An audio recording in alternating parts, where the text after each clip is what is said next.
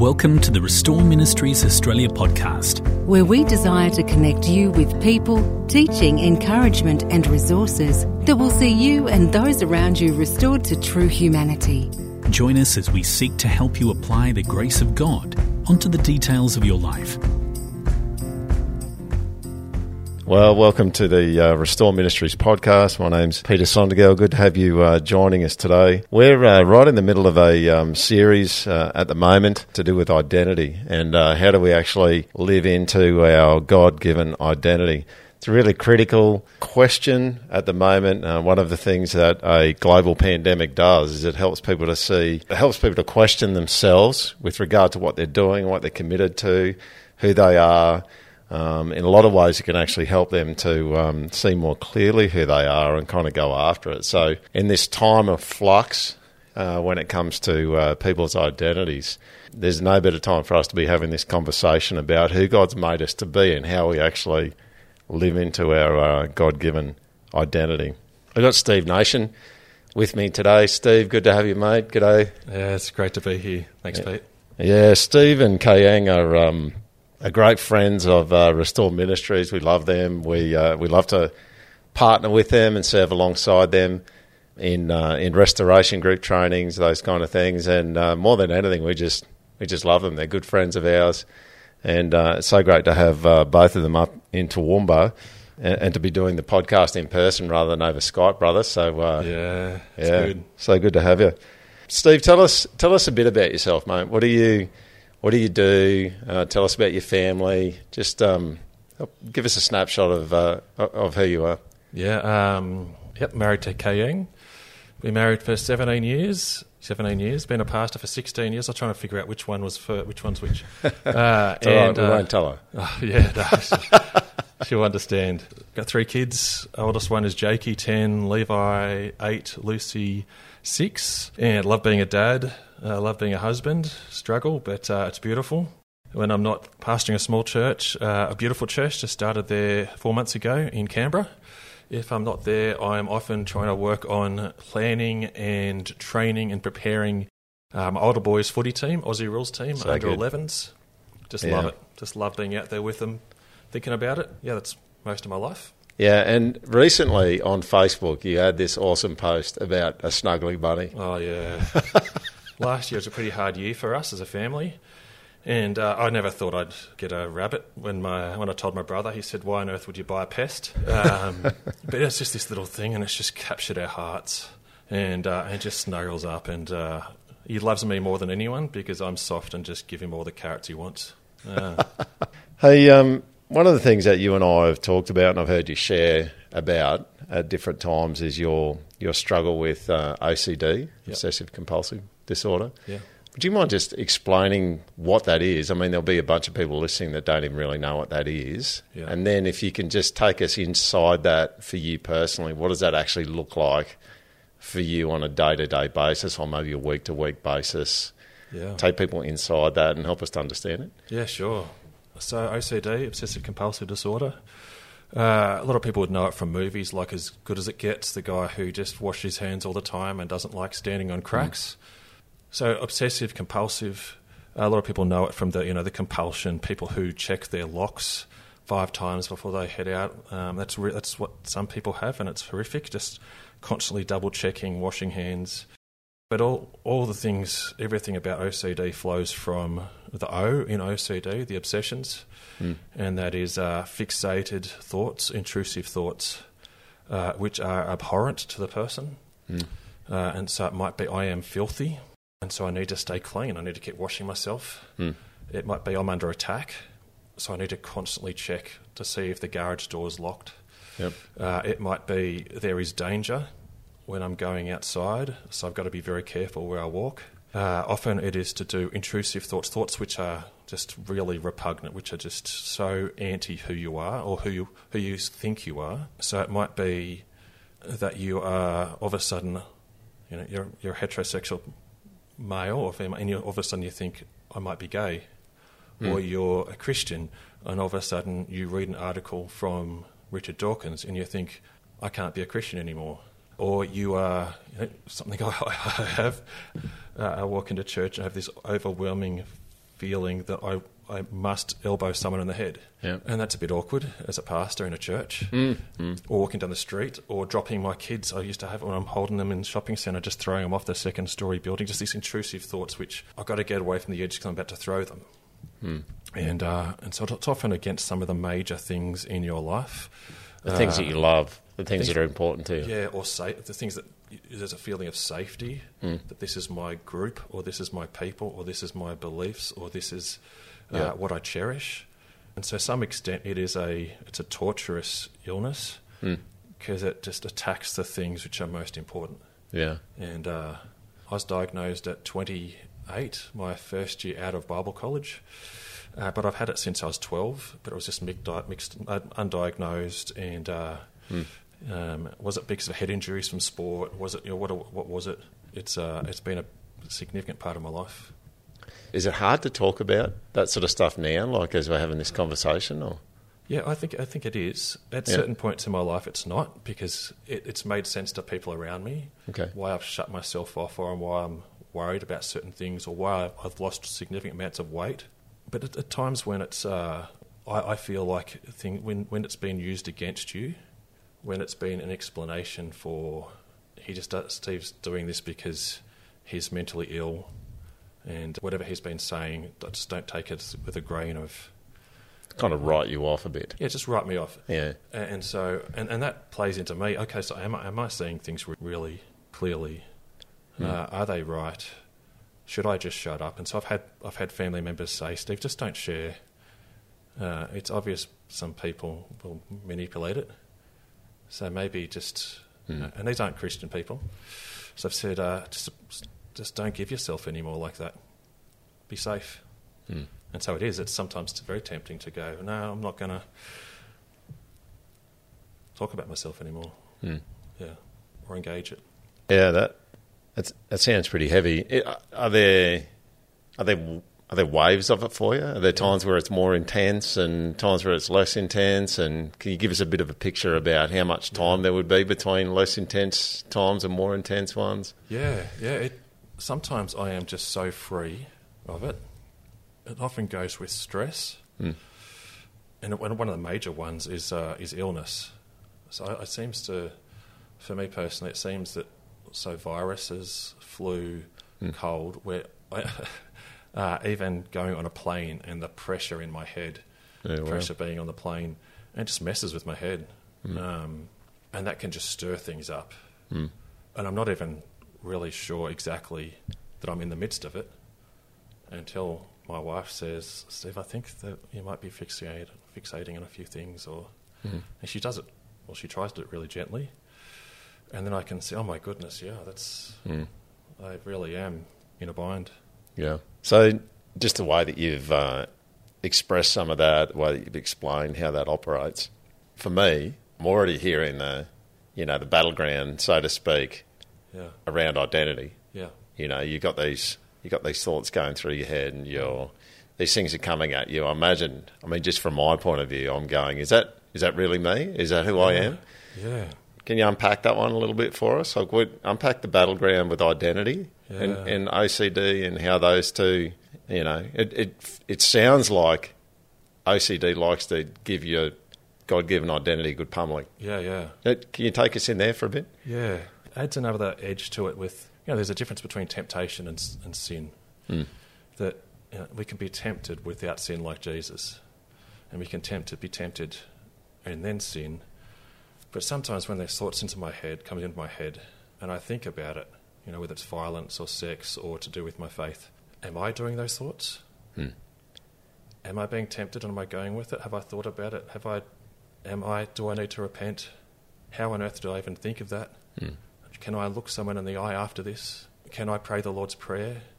Because my distorted mind, am I fixating on being angry? And so for a little while, I really struggled with praying the Lord's Prayer. Our Father part's great, but just that relational, can I honestly pray, forgive me, when I'm not even sure if I'm sinning? And do I pray, forgiving others, when some things can be really distorted in my head about what's happened? Have I seen it clearly? Those sort of relational concepts.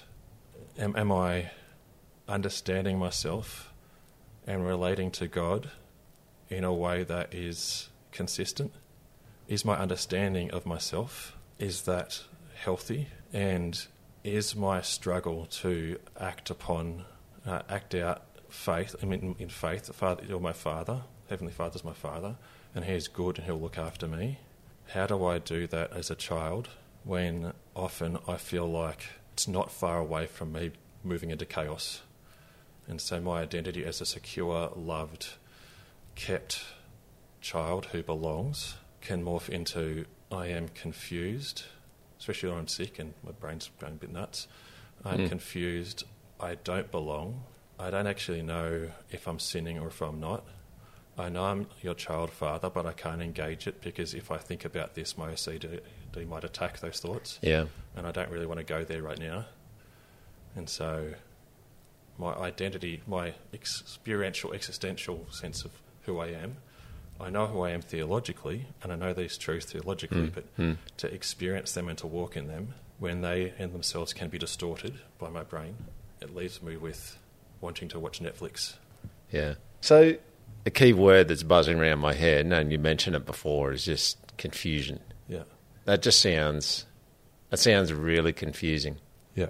So I don't know, what is God's heart to the person who's confused about their thoughts and stuff buzzing around that they can't control and not sure who they are, everything feels upside down? Yeah, good question. In my devotional time, I most connect with Jesus in the Gospels, and as he's engaging with John 4, the Samaritan woman, and she's got a lot of crud going along, 5 husbands, the one you're living with now is not your husband. She's ostracised, she's alienated, she's getting water in the middle of the day from the well. Even in Samaria, an ostracised people, she's an ostracised woman where people don't want to collect water with her. Yeah. And she wants to get in a theological discussion with Jesus. Jesus just unpacks her to such an extent and reveals who he is, the Messiah, that she goes back into town and she says to everyone, I've met a man who knows everything about me. And you're meant to go, I'll read that and I go, and that's a good thing. Yeah. But it is. And then they go and meet Jesus. And they go, it's not just because of your testimony, we've met him too. And I think for me, what does it mean for me? How do I live with God in this? Just like the lady who'd been bleeding and she walks up to Jesus and just touches him and he outs her. And he's not ashamed of her. And he outs her publicly to say, like, this woman's never to go in hiding again. He heals her, but she's outed and seen and known and accepted and understood. And I think just that God knows, God sees, reading the Psalms. Psalm 103, he knows that we're dust. He's not ashamed of my weakness. That even though I can't see myself clearly, God engages me on a level where he goes, I can see and I'm not running away. Yeah. And I can see it and I'm not hiding you away. And I'm a pastor with this, and sometimes I think, it'd be so good if I was this person who has everything down pat and just churns through the programs and projects and proposals. And whereas I'm a bit all over the place. But I think Jesus just, he's not ashamed. And so what for me in all this stuff, the whole thing, preaching the gospel to yourself, it's great. It's so true who Jesus is. But again, just getting down to it, just engaging him. I engage him in the gospels and just see how he just stops there and is present. And then he doesn't expect the person to then walk away with such incredible clarity. Even meeting the Apostle Paul, amazing. And then the Apostle Paul goes into the wilderness, spends some time trying to just walk with God. You're just engaging him in a for me, in this and just going, okay, I don't get it, you get it, you're not running away. I feel like running away, but you've kept me this far and you're good. And what does it mean today? I keep thinking, am I going to fall tomorrow? But Lamentations 3, God got new mercies each morning. He'll give me what I need today, and tomorrow he'll give me what I need tomorrow. He doesn't give me today what I need tomorrow. Yeah. And I live with so much fear, but there's some of these promises about his engagement and about he'll keep turning up tomorrow. Isn't that beautiful, man? Yeah, it is. And without that, if it was just Muslim picture, here's the truth, submit to it, live it, and you've got to live this for the rest of your life. Yeah. Oh, I understand that. That's quite a logical step. But I'd be stuffed for God to be present and active and engaged and saying, I'm just going to keep moving in. Without that, I would be so scared. Yeah. Yeah. All right. Not that long ago, I had a period of time that was pretty difficult, and there were a bunch of things going on for me, and it was pretty confusing. And as I was sitting praying to God and reading scripture and worshipping, I didn't hear an audible voice or anything, but I felt the Spirit speak to me what scripture says over and over, which is similar to what you've just said. I'll come get you. Yeah. And that's the promise for tomorrow. Yeah. I will always come get you. Yeah. A mate of mine, his daughter worked on a sheep farm for a bit, and one of the things that the sheep used to do, he told me about it, and he said the sheep would walk away from the dam, away from the water supply. They get thirsty, and then they'd just sit down, and they would die there. Yeah. If they were left to their own devices, they would just die there because they're too far away to get back to the water. And so his daughter's job was to get on the motorbike to ride out to where these sheep were that were thirsty and had laid down, load them up over the fuel tank, sometimes 2 or 3 high, and drive them back to where the water is. Yeah. You know? And isn't that that's a picture of something of what you're talking about there is, we don't know what's going to happen tomorrow, but we do have a good shepherd who said, I'll come and get you. Yeah. Every time. And it can be, reading those passages, I know for me, can be stressful because Psalm 42, as the deer longs for streams, Pants for the living water, yeah. So I'm longing for you. And I think, I need to get to those streams. Yeah. But it doesn't say that. God comes for us. That's right. And I'm thinking, so what do I need to do? What do I need to do? How do I do that? I need to open up scriptures. I need to pray more. I need to exegete. I need to get going. And then you go back to Jesus goes, you've been doing lots of stuff, Martha. That's great. Yeah. There's just one thing necessary. Just come and just sit. I'll give you what you need. Yeah. Yeah, that's... I often say that at church, the one hope of a dumb sheep is a good shepherd. Yeah. Fully. A shepherd that will come and get the sheep and rescue them and bring them back to a good place. Yeah. The other word that just kind of went through my mind as you were sharing that before is mercy. Yeah. Grace is getting something good that we don't deserve. Yeah. Mercy is we're in a whole bunch of trouble and we have nothing to offer, but there's someone whose heart is to be merciful and to get us out of the trouble that we're in. I remember someone preaching on this and doing a study on the word mercy or compassion, same word in Hebrew, and saying essentially the word for bowels. Deep inside, the depth deep inside, God is moved so deeply towards us that it's not I can't believe you've done this again. Okay, I've got to do the right thing. And say, I am moved so inwardly that I am pouring out myself towards you. It's phenomenal, but it's needed. Yeah. Sometimes I think, at least this is my experience, when we feel like we've got a bit more of a handle on things, we kind of, internally, for me, there's been times where I've just gone, well, I'll just clean up my act a bit and then I'll come to God. Yeah. But it's a whole nother level when you go, I don't even know what my act is. Yeah. It's a mess. Yeah. I can't understand anything. And and like someone in the ocean in a rip, all I can do is stick my hand up and say, I need someone to come and get me. That's right. That's right. And God's willingness to do that. And he is. Yeah. And that's so much beauty comes, all those words, beauty for ashes, and all those beautiful restorative, redemptive metaphors we have in Scripture. That he goes, that's a great place for me to work. Not that it's a wonderful place for you to be, but I can work with that. Yeah, that's awesome. Thanks for sharing that. I love, there's a little kind of phrase that Eugene Peterson uses. It's in a little journal article about God's story, and he talks about living into God's story. I think there's a living into our God-given identity. Yeah. God made you, Steve. He had a fully human version of Steve Nation in his mind's eye, and he still does now, about who he's made you to be. Yeah. Jesus has come, he's died on the cross, he's cleansed us, he's cleansed you. Yeah. And so the task, Philippians 1:6, he who began a good work in you will carry it to completion on the day of Jesus Christ. Yeah. There's a living into the person that God's made you to be. But often, as we've been talking about, that's a real battle because of this OCD. When this stuff's going on, I mean, you've given us a little bit of a snapshot, but can you give us a little bit more about how you wage that identity battle in those moments? How do you live into the person that God's made you to be? How do you live into your God-given identity instead of succumbing to, I guess, the lies about identity that your OCD would tell you? Yeah, Can you take us there for a bit? Yeah. I think one of the challenges is, it took me a long time to get here, and I'm much better at this, and that is not engage the thoughts. Okay. I remember one of my psychologists saying, trying to work through, it was my old pastoral lecturer, trying to work out your depression and anxiety with your own mind is like to try to run out your broken leg. Yeah. The thing that is injured, you can't fix up a broken leg by running it on the thing that's broken. And if at those moments, if it's clear that there's some distortion going on, Yeah. to try and outthink it is when the iron's hot, when the blood's boiling, and when the thoughts are coming in, to sit there and try and argue yourself out of it is, I know at least myself, I'm not sure about other people, I know it's just folly for me. Yeah. To go, okay, so I believe in this and this and this and this, therefore I'm a Christian.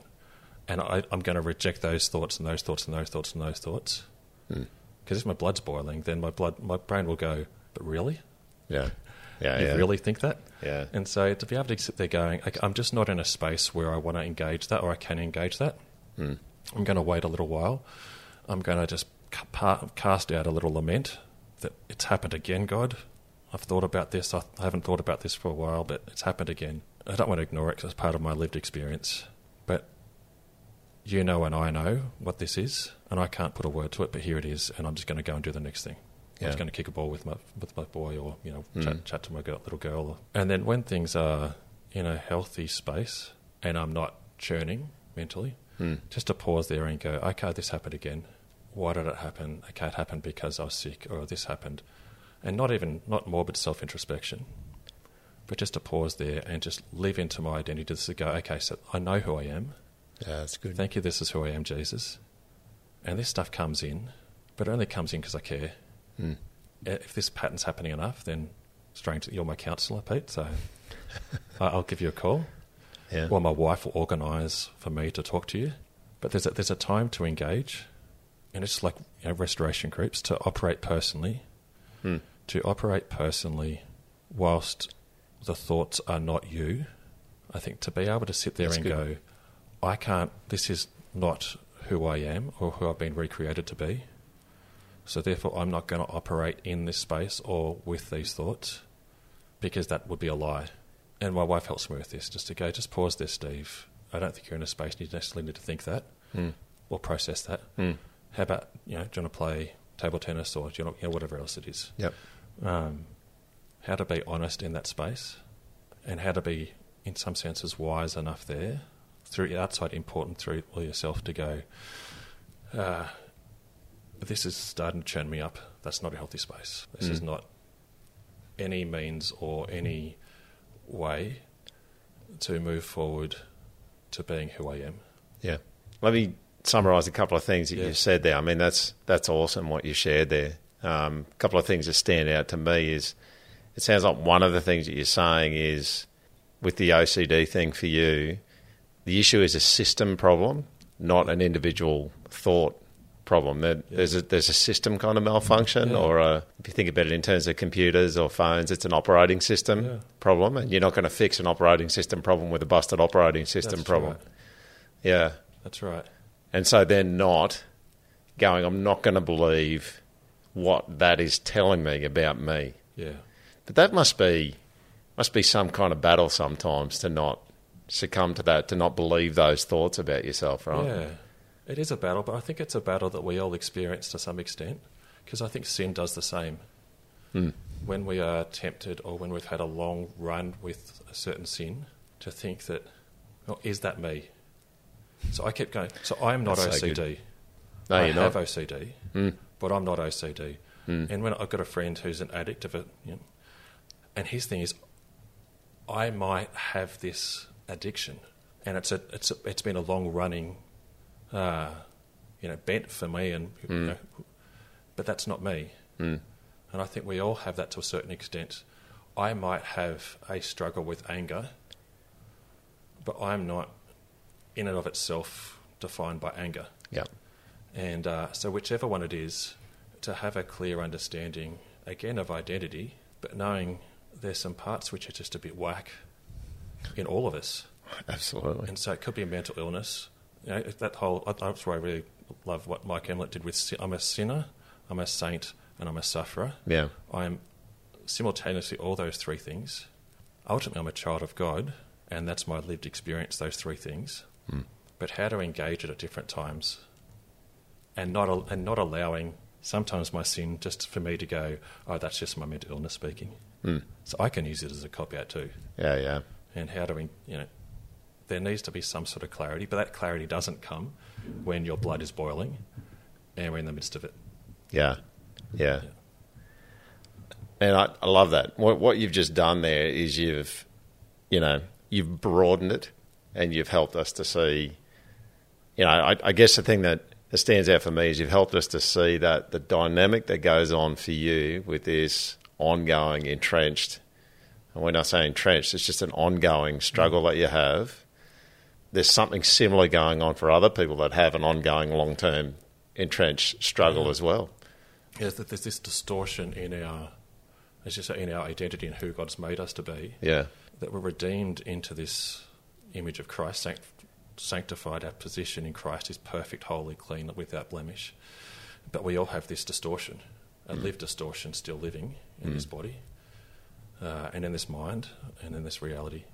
Yeah, one of the things as I talk with people about these kind of long-term entrenched things, they're usually very painful and very uncomfortable, and they feel so far from the mark. It's like we're so far removed from where we're supposed to be. Yeah. We read scripture about, be holy as I am holy. And sometimes good things can become a bit of a monkey on our back. Yeah. That we've got to make this huge leap, and then we go, I can't make that leap. Yeah. It's like jumping from Australia to New Zealand in one leap. Yeah. Do you? Tell me what you think. Let's throw this around. Is it helpful just to break it down into smaller kind of chunks and just go? We don't have to jump from Australia to New Zealand. Maybe the first step is just to walk onto an Australian beach, and just get a little bit closer to the water and have smaller steps or smaller increments that we're... Yeah. Do you get what I'm saying? Does that help? It does. I think I always love the big picture. And continuing that metaphor, you're saying, in a weird way, we're already in New Zealand. That our identity is already... Yes. That we're already secure, we're already made perfect. We're already holy in His sight. So we're to become what we already are. Yeah. And so in that picture, I am not seeking to try to be something I'm not. I'm trying to be something that I already am. And that every anomaly, whether sin or suffering, is cracking into something that new creation that I am.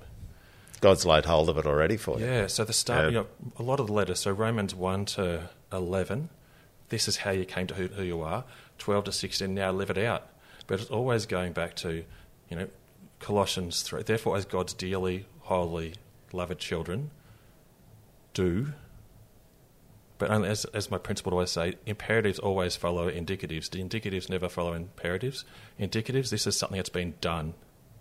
And only in light of that, of who you are, then you live out what's implications that's already been done. And so that we're never to become something we're not already.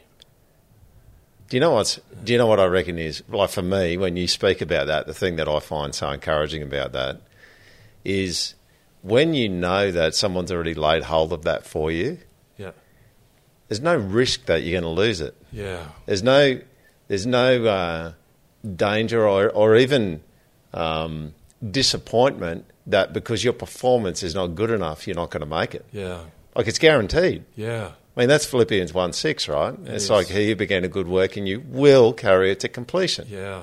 It will happen. It's not like your efforts to try and lay hold of something are the be-all and end-all, and if you don't get it, I'm sorry, pal, you just miss out. That's right. And if you mess up, and we're not talking about large messing up, God willing, I love my wife and I love my kids, even though I drive them a bit nuts and they drive me a bit nuts. God willing, I'll stay faithful. But the message in Christ is that there's nothing I can do ultimately that Christ's blood can't pay for, and therefore every step and every day that shapes me, that I don't need to panic and fear about somewhere where I might go, because I don't have someone coming at me with a big stick to say, you better be careful. He just goes, I've done everything to bring you in, and you just work out what I've worked in you with the work that's so powerfully at work. And I know you're fragile, and I know who you are, and I've got you. Do the next thing. He read the fine print when he saved us, didn't he? Oh, yeah. You know, it's like, I think that sometimes I just go, he never gets to a point where he goes, whoa, I didn't know that's what you were going to do at this point in time. Yeah. And it's so good. It's unbelievable. Yeah. Let's finish with this one. I mean, I think, and I think there's some evidence out there that everyone sits on the spectrum somewhere from disorder to non-disorder. Yeah, that's not a particularly new thing. I mean, people joke about their OCD flaring up. I mean, that's okay. I hope that's not too offensive, but people do joke about that. But I think in some way, there people do get stuck in some of these, whether they get diagnosed with OCD or not. They get stuck in these fear control kind of vicious cycles that they can't get out of. Yeah. Wanted to finish by just giving the opportunity, if anyone who's listening is friends or relatives of someone, and they, whether they're diagnosed or they're not diagnosed, they just get stuck in these cycles. Yeah. Maybe it's intrusive thoughts. Yeah. The fear control kind of vicious cycle, and they can see the effect that it's having on their identity. Yeah. You got any thoughts that you can kind of throw their way about how they can support and help each other and strengthen their understanding of who they are in Jesus? Yeah. I've got a lot of thoughts, but just something simple, I think. One of the things you've said to me a few times is, at every point, we're still in the middle of a story, and anxiety and OCD just feed off fear. And to have someone who stands with you and walks alongside you and just goes, yeah, I'm with you, I'm not going anywhere.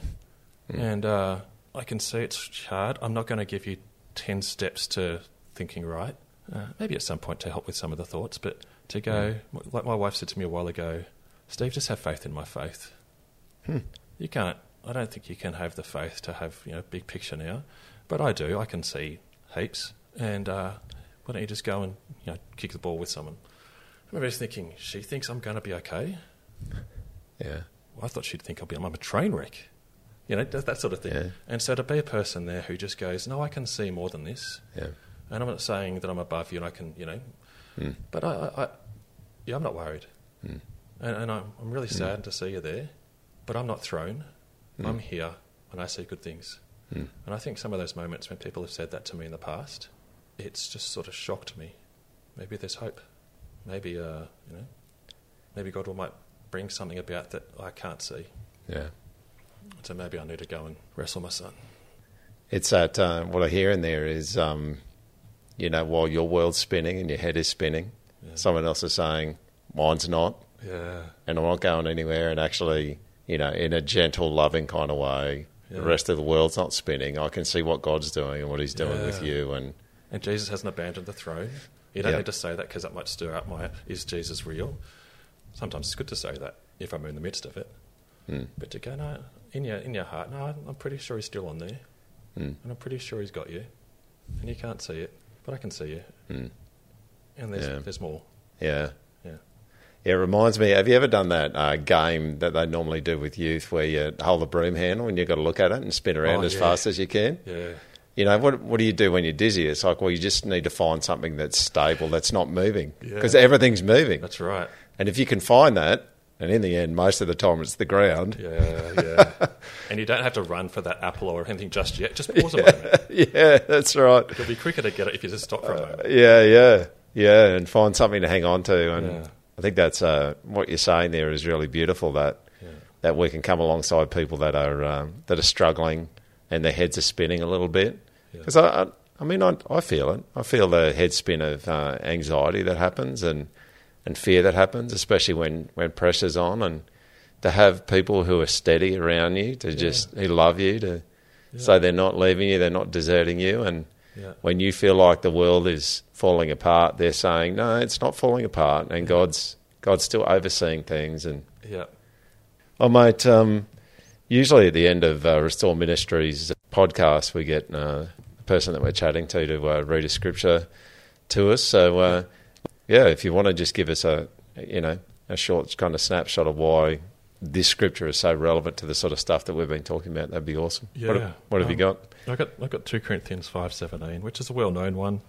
I got given a plaque of it a while ago, and it's been really key for me for a long time. It says, therefore, if anyone is in Christ, the new creation has come, the old is gone, the new is here. And it's a reality that's happened. In Christ, with Christ. He has bound himself to me. Whether I can feel it or see it, a new creation has come, and I can see moments, I can see pieces of this beauty. Snapshots in there, And the reality is, the change has happened, and I'm not working towards something which is going to change my life, or I'm not fearing something ultimately that's going to go, there's a hinge which I can fall off or fall on for my future. There he goes, the change has happened, behold, the new has come. And that's a declaration, objective reality. And so I just sit in that. That's beautiful, man.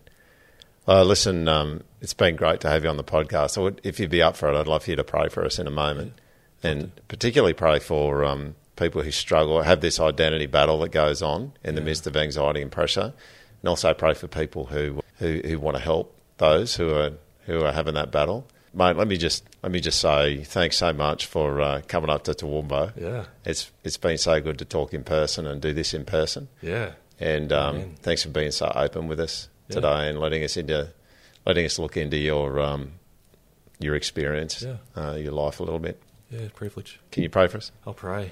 Father, we thank you that you are good, and that you do good, and that we can't always see this experientially if our mind is playing tricks on us. And if our experience is thrown, it's hard to have an anchor to lean on when the very thing we use to think is out, whether it's us or whether the ways we love. Thank you, Jesus, that you are not ashamed of us, that you are not put out, or our suffering does not shock you or cause you to move away. But you are the God who moves in. You are the God who comes close. And you're the one who suffered once for sins, the righteous for the unrighteous, to bring us to the Father, to give us the Spirit, so that we could never be moved, really whether we like it or not. Father, thank you that your new mercies come each morning, so that today isn't the same as tomorrow. That you move towards us and you give us what we need each day. And what we need is you, personally present, engaged. And we thank you that we don't have to make this happen or create this, whether we're a carer or a sufferer. You are the one who keeps moving as the Good Shepherd, and you will lead us, and we can't always see this. Thank you that you deal kindly with the knowledge of our weakness. And thank you that you promise to lead us to the green pastures. Father, by faith we trust. And Father, please keep showing us your goodness, your presence, your power, your promises, and help us be patient. You're good, and you always do good, and we love you, and we ask for your favour upon us. In Jesus' name. Thank you for listening to the Restore Ministries Australia podcast. If today's episode was a blessing to you and you would like to support our ministry, please visit www.restoreministries.com.au/donate. Every generous donation is used to further equip and serve the broader church and see people restored to true humanity. Or if you'd like to access further articles, videos and resources, please visit our website, restoreministries.com.au, and head to our resources page. Restore Ministries Australia, a catalyst for Christ-centred change.